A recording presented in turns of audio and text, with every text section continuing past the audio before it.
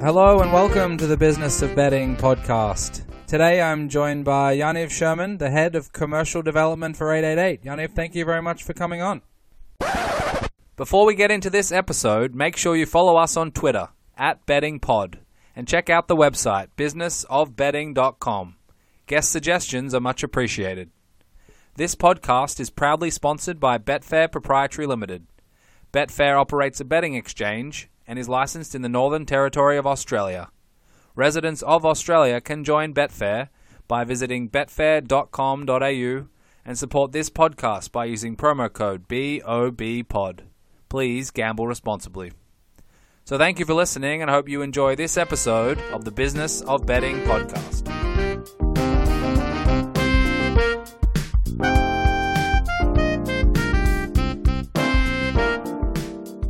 Today I'm joined by Yaniv Sherman, the head of commercial development for 888. Yaniv, thank you very much for coming on. Hi, Jake. Happy to be here. Thanks for having me. Very much appreciate your time. I'm really looking forward to talk about the United States and your development here, and obviously more generally about 888. But before we get into that, I want to talk to you. You're a key executive for 888, and a lot of people listening may be interested in that path with respect to their career. So do you mind just talking a little bit about how you came up through the ranks and I guess your place within the gaming industry? That's a long journey, but it started almost 12 years ago. I joined 888 as a business development manager. Back then, we were just building our casino gaming ecosystem, and I was tasked with building a third-party or non-proprietary content library, and then pretty much worked through business development roles up until 2011, when I joined the group's operational management team. And since then, I've sort of taken a few more roles. The notable recent ones were the Dragonfish, our B2B division, which I assumed responsibility for shortly after 2011, and then again through the years I've taken a few more parts of it, and today the whole division, including its delivery, is part of our division.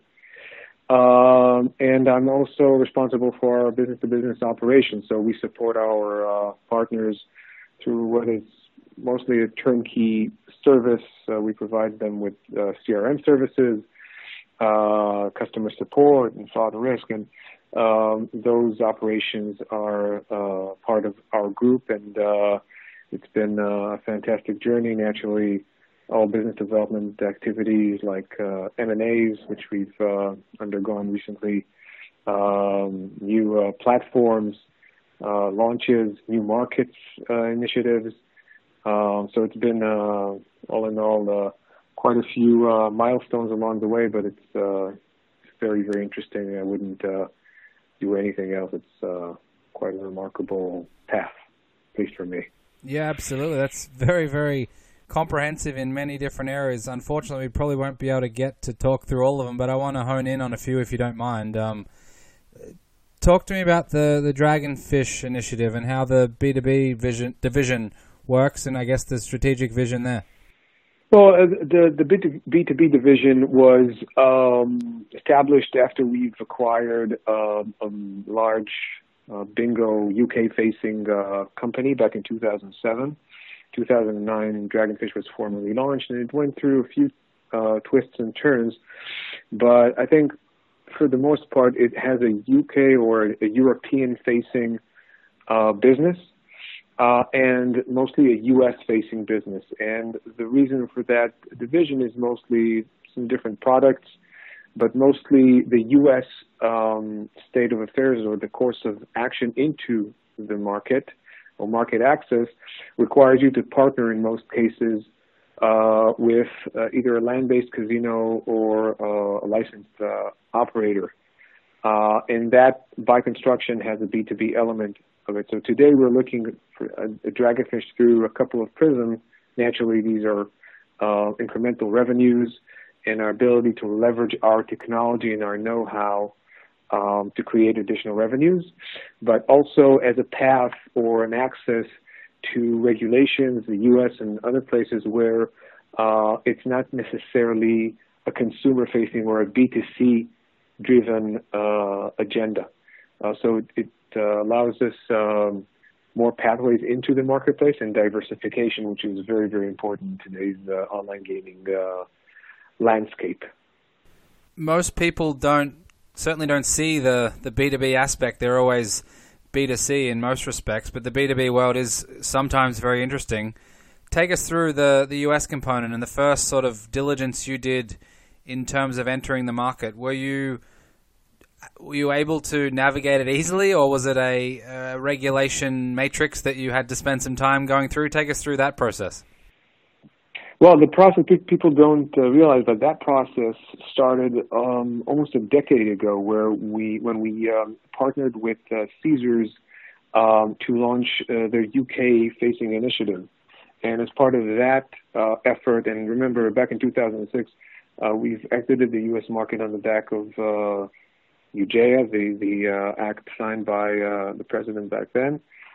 So as soon as 2009, we initiated our venture back into the marketplace, and that required us to get licensed initially in Nevada, and then in additional states when we relaunched in 2013. So this has been a very consistent effort on our part, and quite resource-consuming. But we realized that the U.S.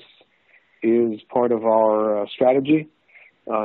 You don't see markets of this size developed in front of you in other instances or markets. So we dug in and started that journey back into the marketplace. And again, people on the back of them, I'm sure we'll talk about in a second, but latest sports betting initiatives or developments, people tend to forget that started all the way back in 2013. We actually ran 2 or 3 B2B efforts. We expanded our Caesars relationship to launch first in Nevada and then New Jersey to WSOP and the Harris brands, and also won the bid for the Delaware Lottery back in 2013, which we've launched a couple of months later. And those were 2 of the 3 paths into the U.S. market, the third being our B2C, the 888 brand, launched in New Jersey. So it's been a very consistent and persistent effort on our part. And again, it's something that's embedded into 888's strategy. We've put regulated iGaming at the core of our strategic directions and focuses, and the U.S. has been a big, big part of it. Were you with 888 at the time of UEJA in 2006, or was that just prior to when you joined? That was just a year, almost exactly a year before I joined the company. Part of the recalibration post-UJEA was my role was a function of that in some way. But the company, I can't think of a lot of other companies that would have taken that hit back then. The U.S. market was a substantial part of the revenues and the profit. But the company, even back then, was very agile and was smart enough, the founders and then the management was smart enough to diversify. Much like our agenda today, we're very diversification and market-focused in the sense that we're trying to get as many sustainable revenue streams as part of our business, and that's why we're currently active in 13 different regulations. We're doing that, it's also something to note, across the same tech stack, which is also something quite unusual in our field. When you look at other operators, you can see them using different products in different markets. We are making an effort to keep that consistency because we feel that's the true gearing effect if you look at other e-commerce successful companies, that's where growth comes from, and that's what enables you to cover the online space globally using the same, basically, infrastructure and the same teams. So that was a big part of that effort from 2006 onwards. Most people talk about UIJA in 2006 as one of the three main years or dates in the, I guess, e-gaming, iGaming world. One of the other ones was April 2011 when Black Friday hit. Do you remember what impact that had directly on you or indirectly in the ecosystem you were working within? Well, first of all, it wiped out that weekend. It was it's Friday in Israel. It's not a working day, but I remember quite a lot of conference calls back then. There was a Black Friday, and then I think it was shortly followed by Predictable Wednesday. There were all sorts of catchy acronyms around it, but we saw or sort of drew a direct line from October 2006 to April 2011. For us, it was just something that was very much predictable. And we also drew a line from there on out to 2013 and then last May. I think the overall direction was it's not a matter of if, it's just a matter of when. In these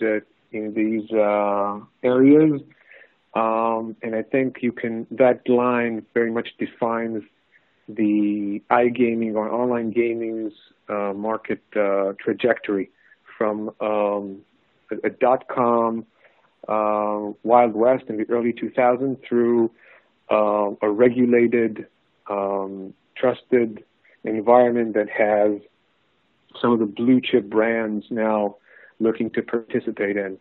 It's just it has taken a bit longer than what we've expected, but I think we're now looking at additional milestones to come. Hopefully more positive ones, certainly. So I want to ask about the US specifically in a moment, and you mentioned May last year, and we're 1 year into regulated sports betting, expanding beyond certainly Nevada and a couple of other smaller states. Tell us about the strategic vision or focus for 888. Is it the same globally, or do you have different regions that you have different perspectives on, or how do you think about it within 888? Well, I think our main sort of 888 is a unique company in the landscape, in the sense that it's very much self-sufficient and independent, and it has grown organically very nicely through the years. And in that sense, we're looking at markets and regions in a very analytic way. Today, the good thing about it is today, when you look across the globe, for the first time in many, many years, or maybe ever in our line of business, you have a choice. So there are more regulations today than you can actually cover, and then you need to figure out what are your strengths and weaknesses and where do you want to focus. And for us, I think looking at the American market or the U.S. market, very early on we sort of figured out there is no such thing as, practically speaking, as the U.S. market. Once federal gaming legislation was off the table, we now understand it is more like Europe, with a state-by-state approach, and these states differ. The one thing they have across is consistent language, but besides that, these should be regarded as different markets. The Florida, Texas, New York, and Oklahoma markets have a lot of similarities, but also a lot of differences that you need to address, much like Belgium, France, Switzerland, and Holland have some similarities, but also some distinct differences. So with that in mind, and again, the fact that we control our technology, our product, and our marketing, sort of enables us to control this speedboat and determine where we want to go in next. And the size of the opportunity in the U.S. market is one that you really can't ignore, even on a state-by-state basis. But for us, we've always had choice, which is important because in some cases you want to make sure that you're getting the best return for your buck. Our shareholders definitely appreciate that. And right now, when we're looking at the U.S. market, as I said, just like the global trajectory, you have, besides the 8 states that have already legalized either sports betting or iGaming, you have, I think, a bit like something like 20-odd states in play. So you can plan for the longer term and see which states you think you can make more, get more market share, more return, and ones that you may leave either altogether or down the line. We don't have an overarching strategy to take every state and every property under our wings because we're realistic in that sense, and we think that focused effort is much more efficient than just spreading yourself too thin. We've done the same in markets that we've been very successful in, like Italy and Spain, Denmark. We've recently launched in Sweden. These are all very big markets, top 5 European markets. So you can draw a line or comparison between them and the larger U.S. states, and we aim to sort of implement those in the U.S. as it develops. But this is it's a longer-term process. I think everybody now understands this is not a big bang. It's an evolution, and we need to make sure that we have a consistent approach across it. So do you have a priority list then? Are you looking at somewhere like New Jersey, which is economically more friendly than other states, for example, as a must versus other places which might be Pennsylvania, for example, or even Mississippi with land-based sports wagering only, and you're essentially evaluating them against each other and then deciding which states to prioritize? Well, that's exactly the exercise that we're going through, and New Jersey is sort of a no-brainer because we are already in the marketplace, so we've sort of made the initial investment into it, and it's now our choice of how hard and how aggressive we want to be in the marketplace, which is still quite competitive, but that's the case in most other markets. I think New Jersey is a good example of a market that balanced a very effective and business-minded regulator. And they've done an excellent job in putting a framework that allows people to work, but also keep them accountable. And you draw a line there, then other states have different requirements. As you mentioned, Mississippi is retail only. Pennsylvania has its challenges in terms of the tax framework and the overall requirements.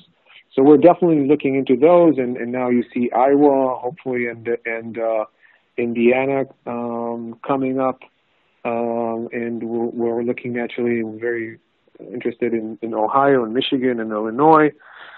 The smaller states like West Virginia and Rhode Island, again, you need to consider whether you want to go after a bigger market share in a smaller market or vice versa.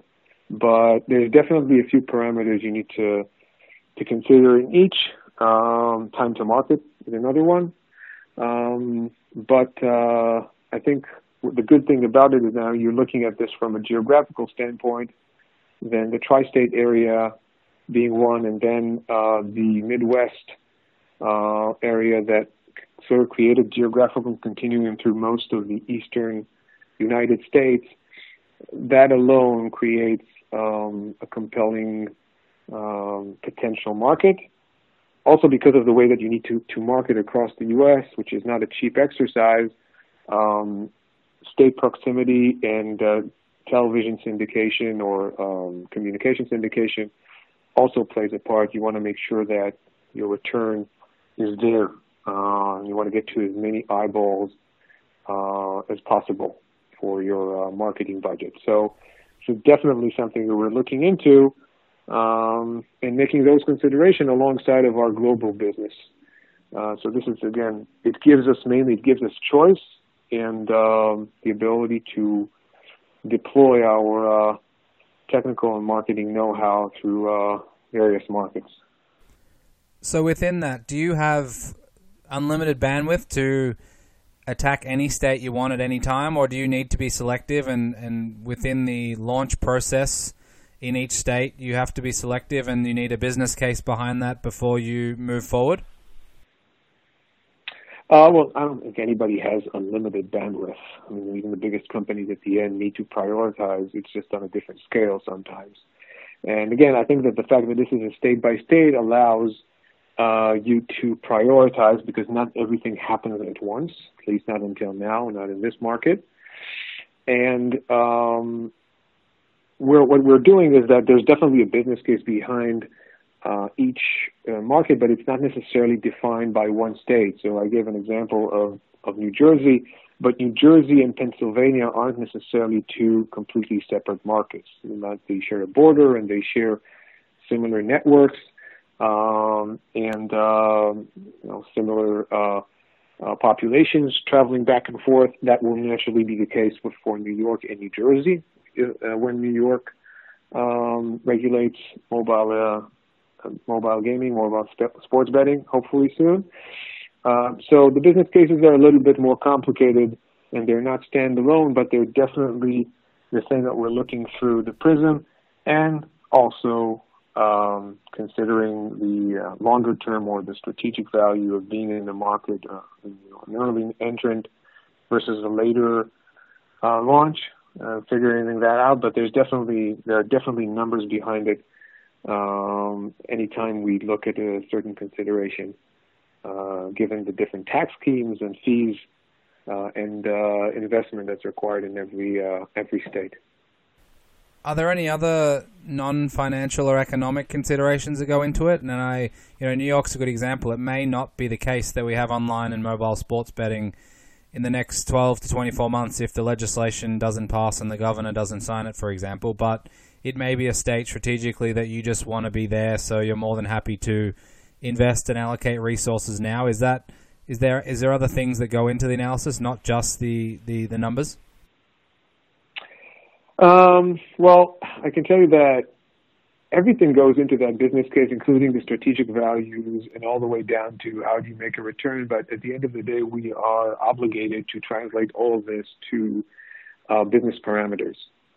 So at the end of the day, even with the strategic value, we need to quantify that somehow to make informed decisions. Otherwise, these are just, at best, educated gambles. And although we are in that business, we need to be more calculated than that. I think when you look at the bigger states, I think New York and California represent the tipping points.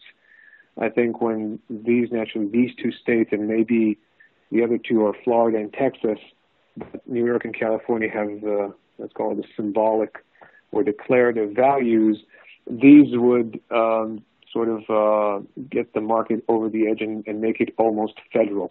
So to me, as I'm looking at this today, these two are absolute pivotal in any future strategy, but they're not a precondition. So as I said, if we even get New Jersey is already live, but if you get Ohio, Illinois, and Michigan, just to give an example, you're getting an access of over 30 million people with a potential market size that exceeds Italy in potential, or Sweden, or any one of the bigger European markets potentially. So that alone justifies the investment and the focus. But again, hoping and precondition is that it creates a competitive landscape. I think, as we mentioned, New Jersey is a good example. We've seen all sorts of proposals and bills floating around, and I think it's imperative that the regulator and the legislators put what is a responsible and player-minded framework, but also allows businesses to compete in the marketplace if they really want to see growth and tax revenues and all the things that you essentially go about regulation for.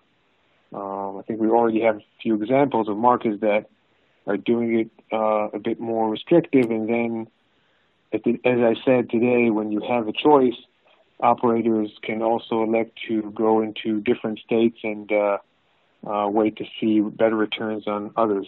So I hope that in most states, most of the operators will be afforded the opportunity to compete.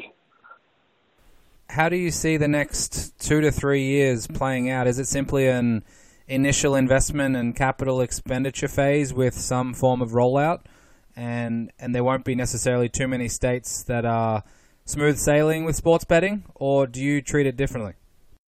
Well, regulation at the end, what it did a few years back when we started seeing more and more countries, mainly Europe and then in the U.S. regulate, what it does, it raises the bar.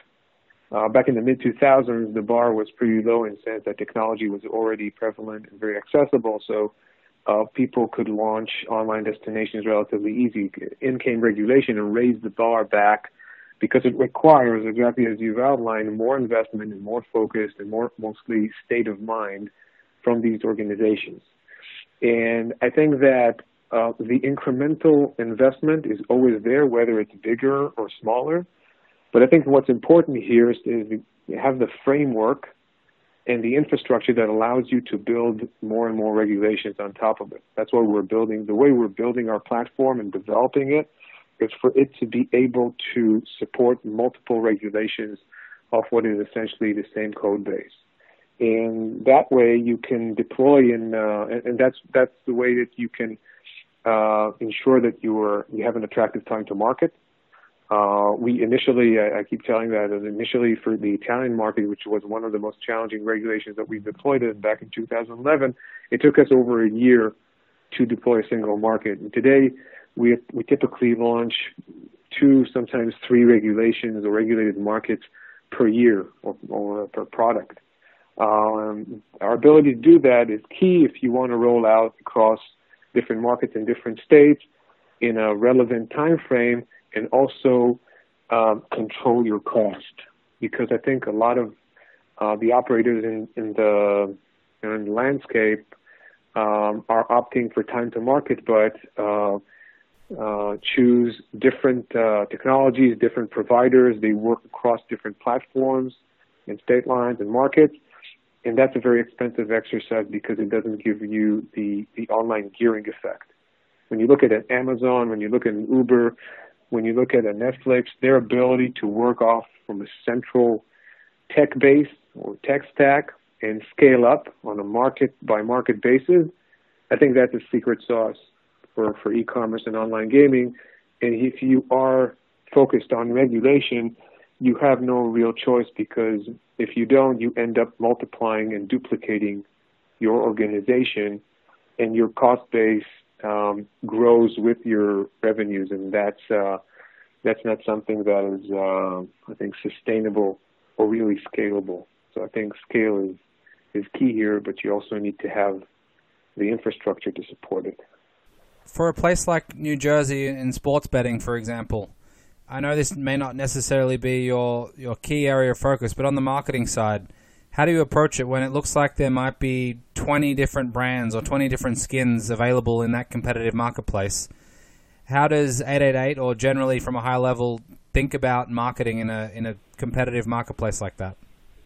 Well, we've been looking at that, and people, we sometimes lose track of time, but it will be only a year from May 14th since PASPA was repealed, and only about, it was July 15th when New Jersey launched. So just 10 months since the first regulated online bet was made in the U.S. So in our lifetime, it's just a fraction or a very short amount of time to draw conclusions.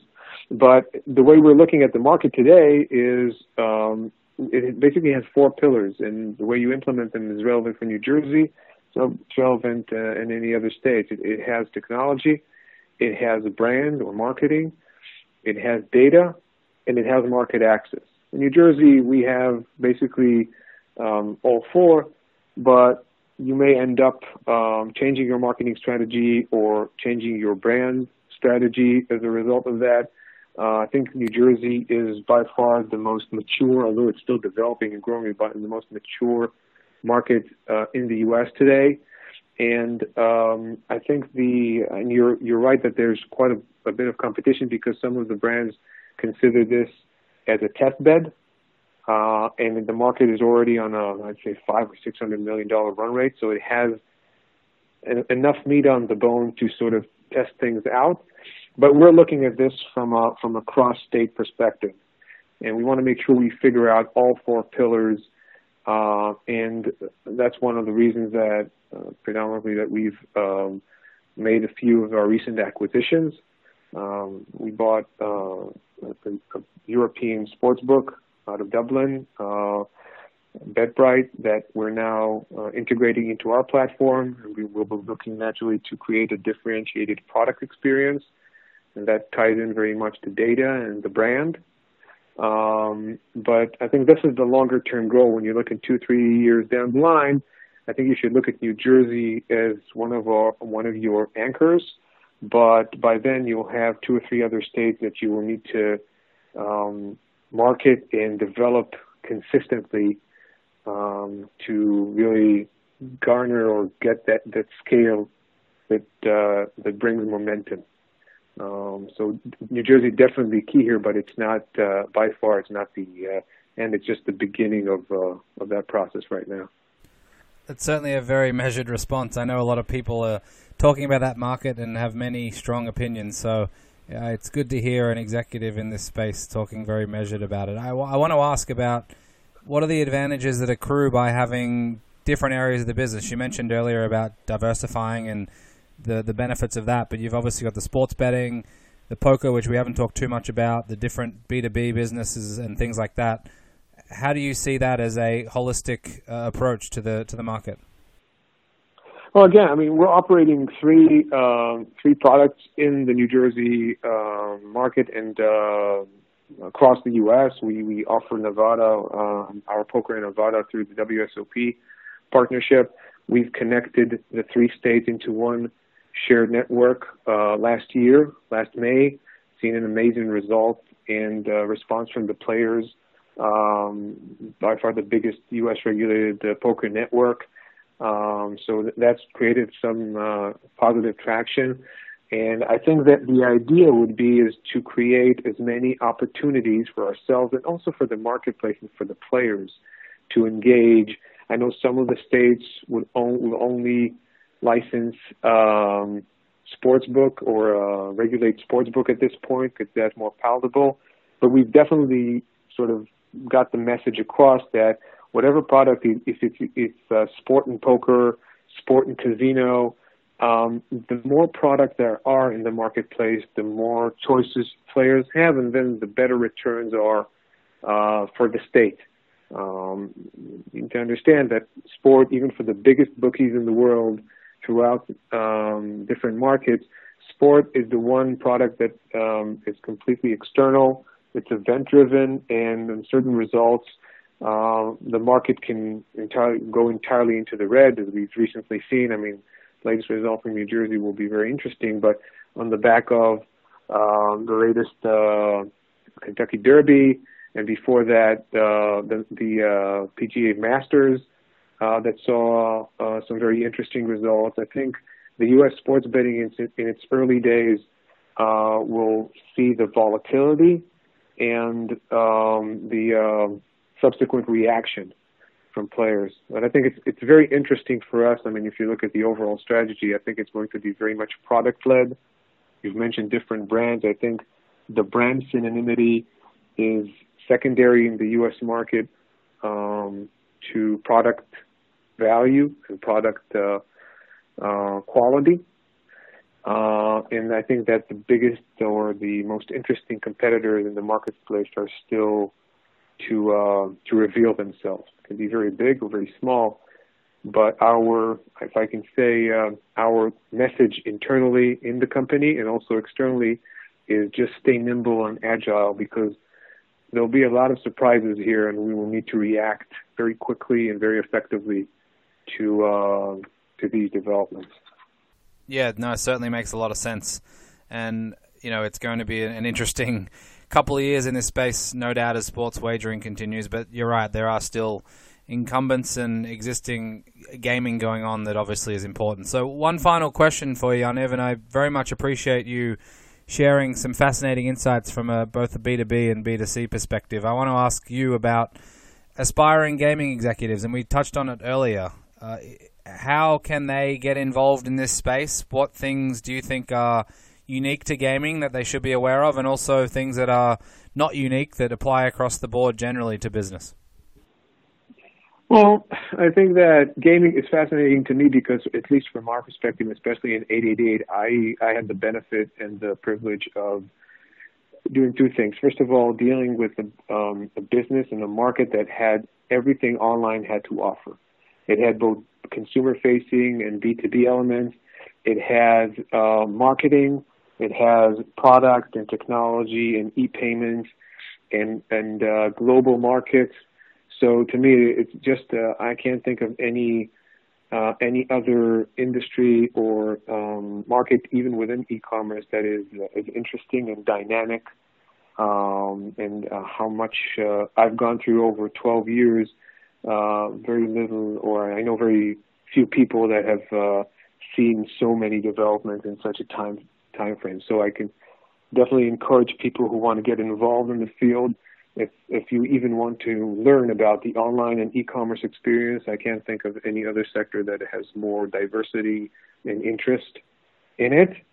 And I think from a business perspective, in that sense, it's not much different than other places. It's just in some cases more fast and furious. You're not just down to your ideas, but a lot to do with the execution, and that's the second element I've had a privilege of being part of. I mean, 888 has some of the most remarkable people globally today. We're over 1,500 people in 7 global sites. But the core DNA of the company, of the people, is just a microcosmos of what online execution and excellence is about. And that's the one thing aspiring executives should look at, is the crew or the people that you join and then eventually surround yourself with and then manage, will determine your success. At the end of the day, that is the combination. That's the one constant in our equation. All the others are variable. Market conditions can differ. We just spoke about 2006 and what a major external event can happen in the company. In other companies with different people, I am almost certain, and we've seen it, that could have been the end of the company.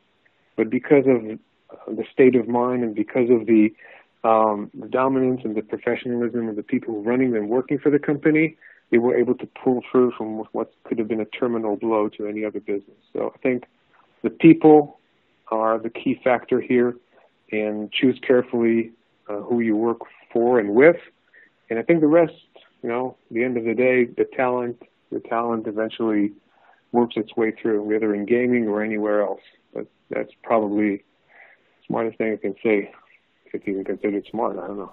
No, that's a terrific answer. And I'm sure over the last 12 years, since you started as a business development manager, the path has been very unique and fascinating. And I'm sure the next 12 will present many similar, unique, and fascinating challenges. And I certainly wish you all the best. I thank you very much for your time today. And I'm sure a lot of people listening found it fascinating. Thank you, Jake. Thanks for the opportunity.